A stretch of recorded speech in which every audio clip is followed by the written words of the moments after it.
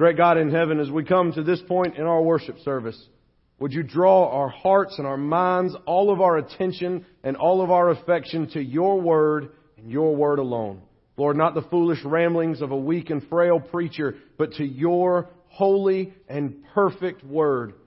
God, it is only by your word that we can find strength and courage.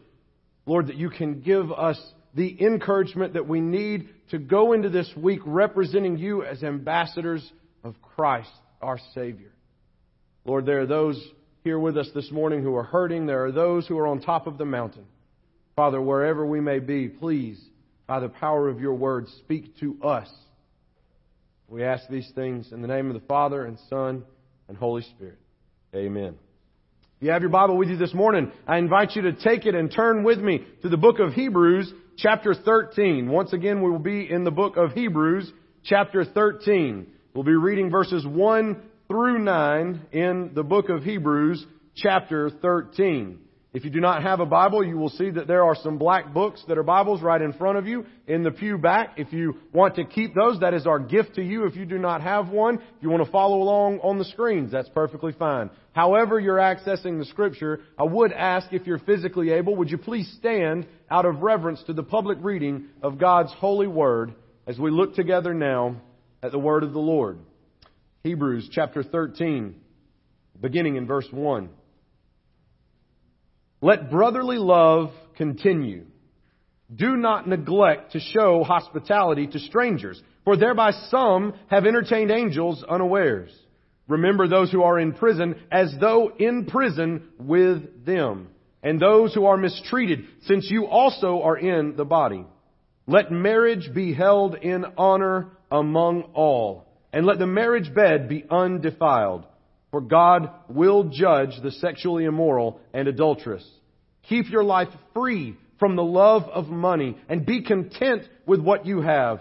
For He has said, I will never leave you nor forsake you. So we can confidently say, the Lord is my helper. I will not fear. What can man do to me? Remember your leaders, those who spoke to you the word of God. Consider the outcome of their way of life and imitate their faith. Jesus Christ is the same yesterday and today and forever. Do not be led away by diverse and strange teachings, for it is good for the heart to be strengthened by grace, not by foods which have not benefited those devoted to them. This is the word of the Lord. Thanks be to God. You may be seated. As we come back to Hebrews chapter 13 this morning, we are going to zoom in specifically on verses 8 and 9. As we have talked about before, the author of Hebrews packs a lot of theology and a lot of doctrine into the first 10 chapters. But once we hit Hebrews chapter 10 verse 18, on verse 19, the practical application section of the book begins. Most of the remainder of the book is practical application. As we have talked before, in these 9 verses we find truth statements of doctrine and theology, but also very practical statements. And they are interwoven together so that they apply to our lives. We've taken our time in walking through these.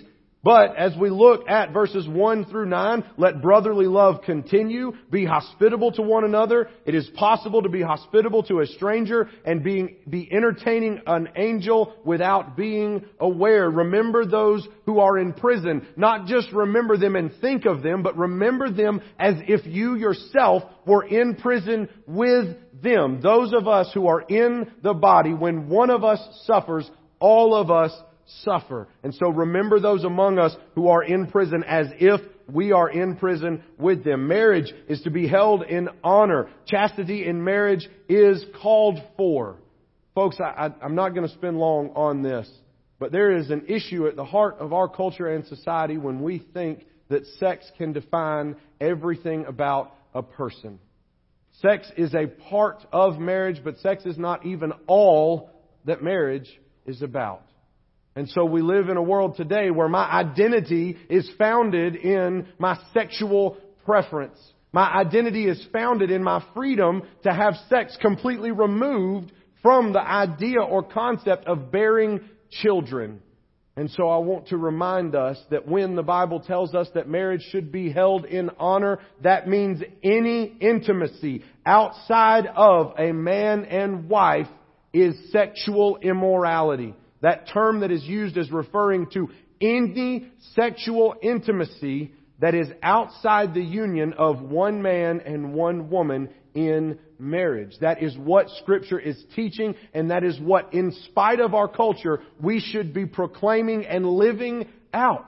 We shouldn't have to walk around thumping people on top of the head with our Bibles. They should be able to look and say, "Oh my goodness, you've been married for 72 years, faithfully committed to one another. You obviously hold marriage in high honor."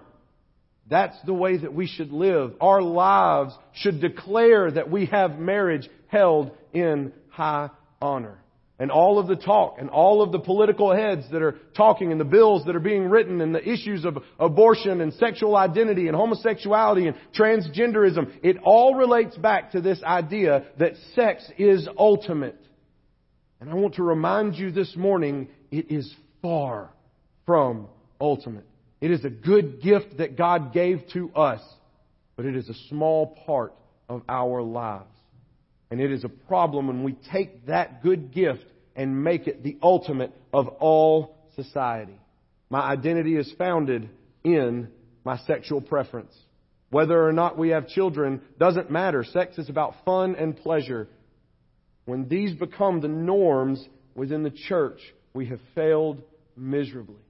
Our lives must be a testimony over and against our culture that say, yes, sex is good, but it's not ultimate. God is ultimate. That is true from the foundations of the universe. And so as we look at God's Word about Himself to us, let us hold marriage in high honor.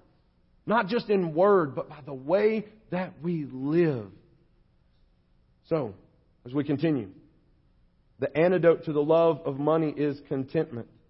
If our contentment is in the ultimate, that is Jesus, then sex will not be as important. The love of money will not be as important. We will be content in our marriages because we are content in Christ.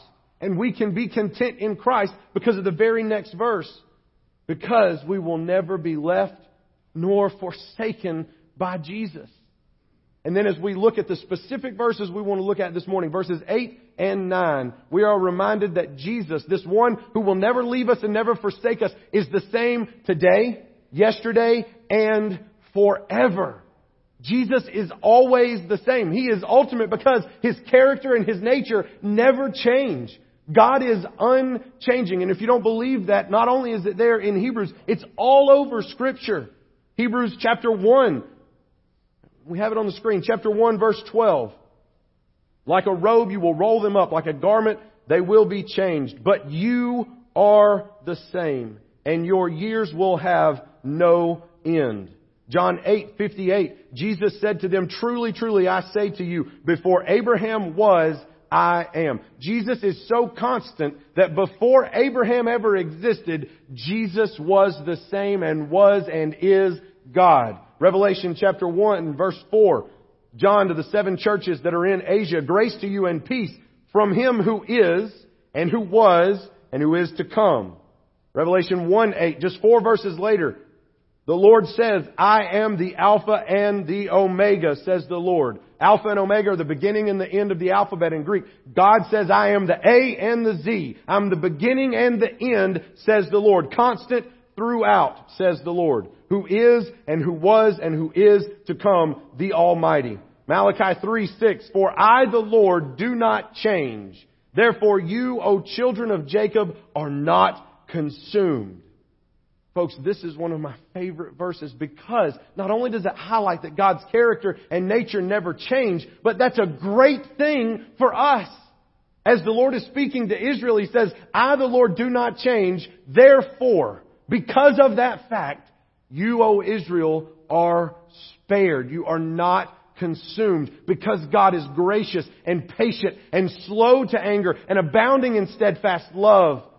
He is filled with mercy, and we are not consumed as we ought to be." God does not change. And in a world where everything seems to be changing. You know, I don't know if any of y'all are into CBS or The Big Bang Theory, all right, but my wife and I have watched that show from the very beginning, and it had the series finale this past Thursday night. And it proclaimed on the show something that's very popular in belief, and I believe to be fairly true when you look around. The only thing that does not change is that change is inevitable. Right? The only thing that is constant is that life is always changing. But in the midst of an ever-changing world, we serve a God who is unchanging. He is constant and steadfast. He's not going anywhere. He'll never leave us nor forsake us. That's why we can be content, because no matter what's going on in our life, no matter what storm has passed by, no matter what mountaintop we are on, no matter what valley we find ourselves in, God remains the same. His mercy and His love endure forever. There are psalms that just repeat that refrain over and over again. His love endures forever. His love endures forever. So that means that whoever you are, wherever you've been, whatever you've been through, whether you've been divorced, whether you've been cheated on, whether you've killed somebody, whether you've lied, whether you've stolen, whether you've gossiped, whether you've disobeyed your parents, no matter where you are, no matter what you've done, God's love endures forever. And there is mercy enough for you, and that will never, ever, ever change. Excuse me. There's an example that I would love to look at. This world wants to pull us away, and we want to be drawn apart from true sound doctrine. And we want to be told that Jesus is going to change with the times. That we should read Scripture differently because now we're in a different time. Things are different now. We have to understand the cultural context. And they didn't know what we know now back then. But I would remind you that God is the same no matter what is happening in our lives, no matter where we find ourselves in history. Because if you look back through history, people's lives didn't look that different from our lives today. So let's take a very obscure figure of history, somebody not very well known. You may have heard of him. His name is David. He becomes the king of Israel. Has anybody ever heard of King David? Maybe one or two. He's not a very well known character in the Bible, okay? I tried to find a real obscure one. But look with me. Just think through the life of David. David begins his life as the runt of the litter. He's the smallest. He's the underdog. And nobody else sees value in him. He's out tending the sheep. But while he's out tending the sheep, the constant and forever the same God is watching over him as lions and bears attack. He killed a bear with his bare hands. All right, I don't mean to make a pun there, but really, he killed a bear with his hands. All right, this is a man who is out tending the sheep that God is watching over and caring for him, even in the lowest of jobs, out tending the sheep. The youngest of the brothers, the runt of the litter, he is out in the sheep, and yet God does not leave him and does not forsake him. And so he is anointed king. And he's riding high on the mountaintop. Right after he's anointed king, he goes and in the valley of Elah, he faces Goliath, a 9-foot Titan who no one else was brave enough to face. He takes a sling and a stone and he puts him on the ground, chops his head off with his own sword. This is David, the hero of faith, the man who believed God and went and fought for him on top of the mountain, winning victories in the valley, and God was with him and giving him strength and giving him power and being merciful to him and being gracious to him. So listen, this morning, if your life right now looks a lot like David's back then, and you are on top of the mountain, and everything is going your way, you couldn't be making more money at your job, you couldn't get more respect from the community, everything in your family is just fine, I want you to know that you're there, and that's happening because of God. He has blessed you in order to be a blessing, because that's what happened to David. It's what we see in Scripture. Life is not that different. The Jeff Bezoses of the world are not an anomaly. There have been rich, wealthy, powerful, successful people throughout all of history, and some of them have been very good and godly people who seek hard after the Lord. And so David is killing Goliath and on top of the world. He makes the very best friend of his life in his bosom buddy Jonathan, okay? There's nothing homosexual here. There is nothing that is even sexual in this relationship. It is a bond that is deeper than a brother. He makes the best friend of his life. So let's just review. He's been anointed king. He's killed a giant that no one else would face. He's got world-renowned fame for killing said giant. And he's got great support systems around him. He's got an awesome friend. He fights for the hand of Saul's daughter. King Saul gives away his daughter Michal to David. So now he's married. He's got everything going for him. A great friend, a good wife, fame, renown. He's in the palace of the king, playing music for the king in his spare time. He could not be more loved and more favored. And then everything turns on a dime. Everything turns on a dime. Because the current ruling king, King Saul, many of you are familiar with, becomes extraordinarily jealous of David. Has anybody in this room ever experienced jealousy before? Maybe you've been successful in something and then all of a sudden your coworkers turn against you. Maybe all of a sudden your friends are no longer very supportive to you because you're successful and they are not as successful. King Saul was worried and anxious about how well loved David was among all the people. And so Saul begins to hunt down David to try and kill him. At this point, Saul is David's father-in-law. Have any of you ever had issues with your father-in-law? I love my father-in-law to death. I pray that I could be more like my father-in-law. But sometimes me and my father-in-law have little spats, okay? The in-laws are difficult to get along with all the time. It happens in life. Guess what? It was happening in 1000 BC in the life of King David, and God was the same God then that He is now. So if you're sitting there thinking, God doesn't know my struggle, He doesn't know how jealous my friends are of me, He doesn't know what it's like to relate to in-laws that can't stand me, I think He does.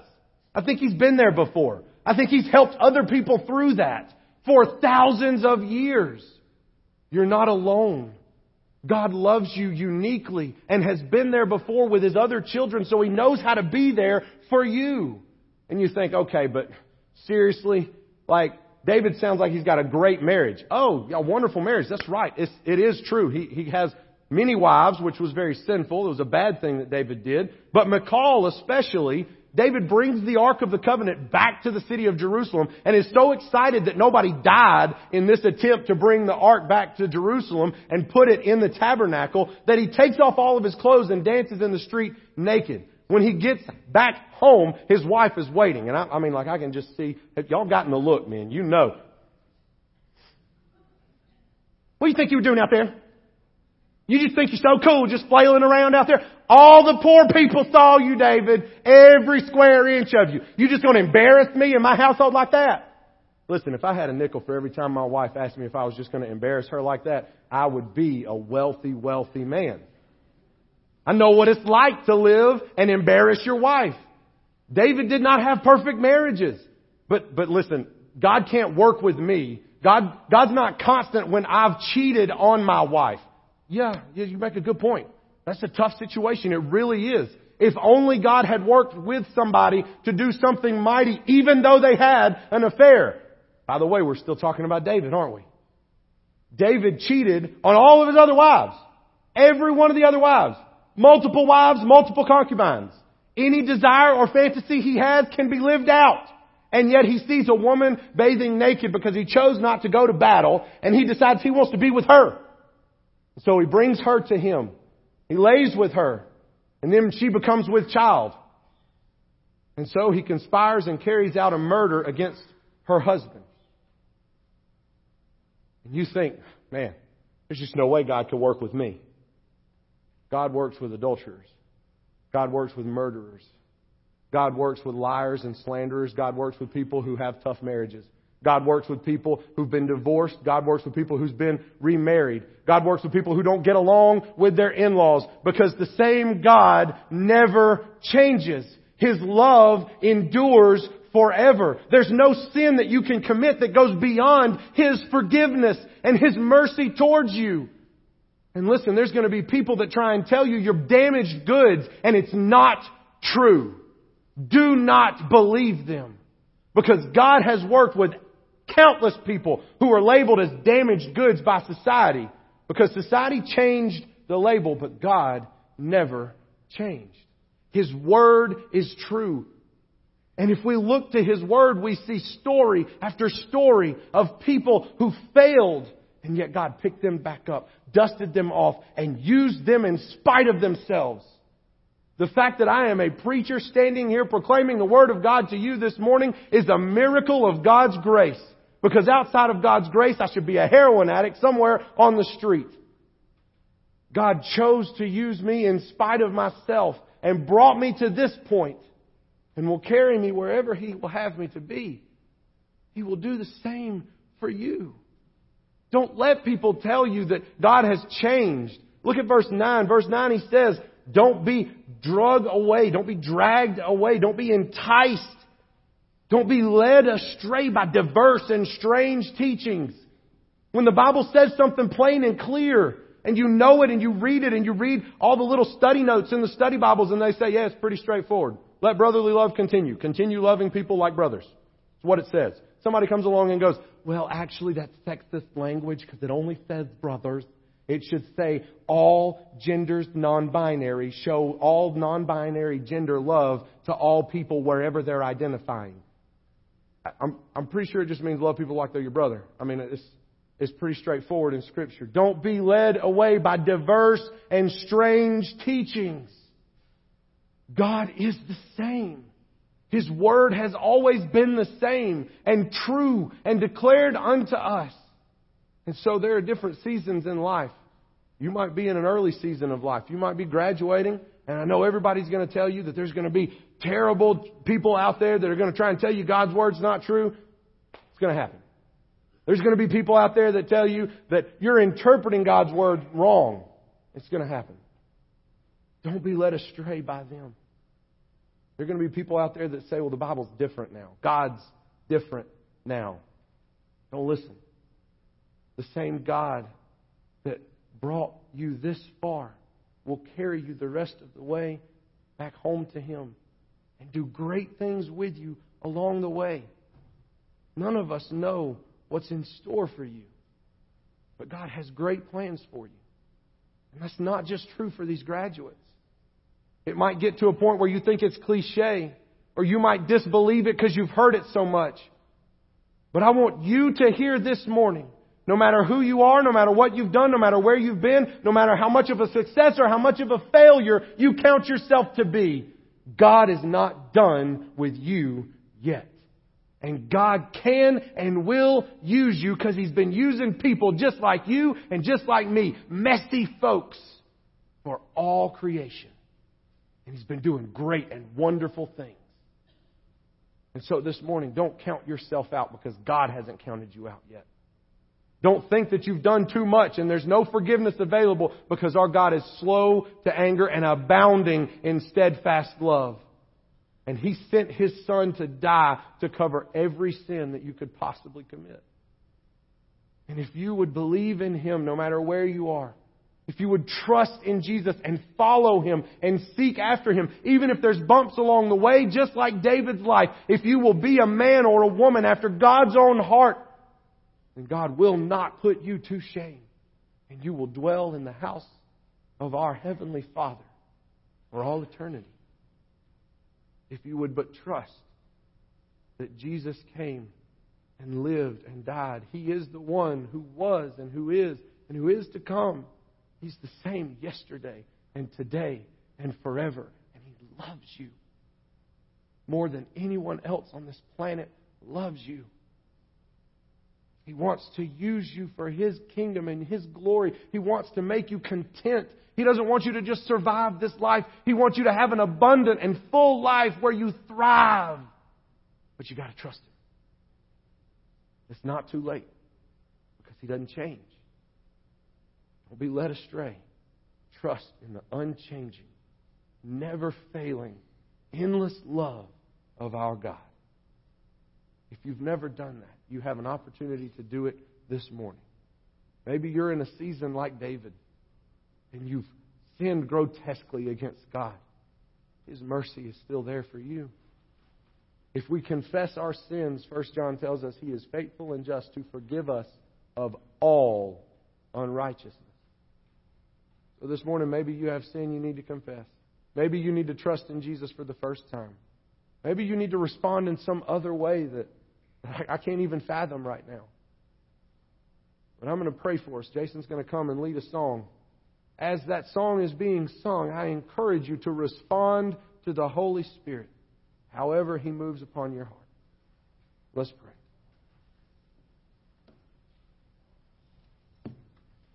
Great God in heaven, we love You.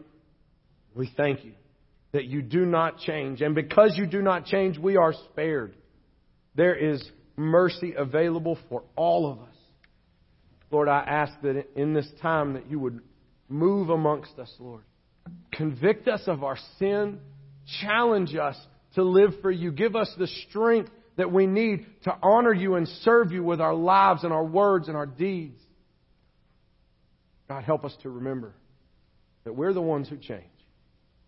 You are the only constant in the universe. You will never leave and You will never forsake. Help us, Father, to lean wholly on You. We love You, Lord. We ask all this in the precious name of Jesus Christ. Amen.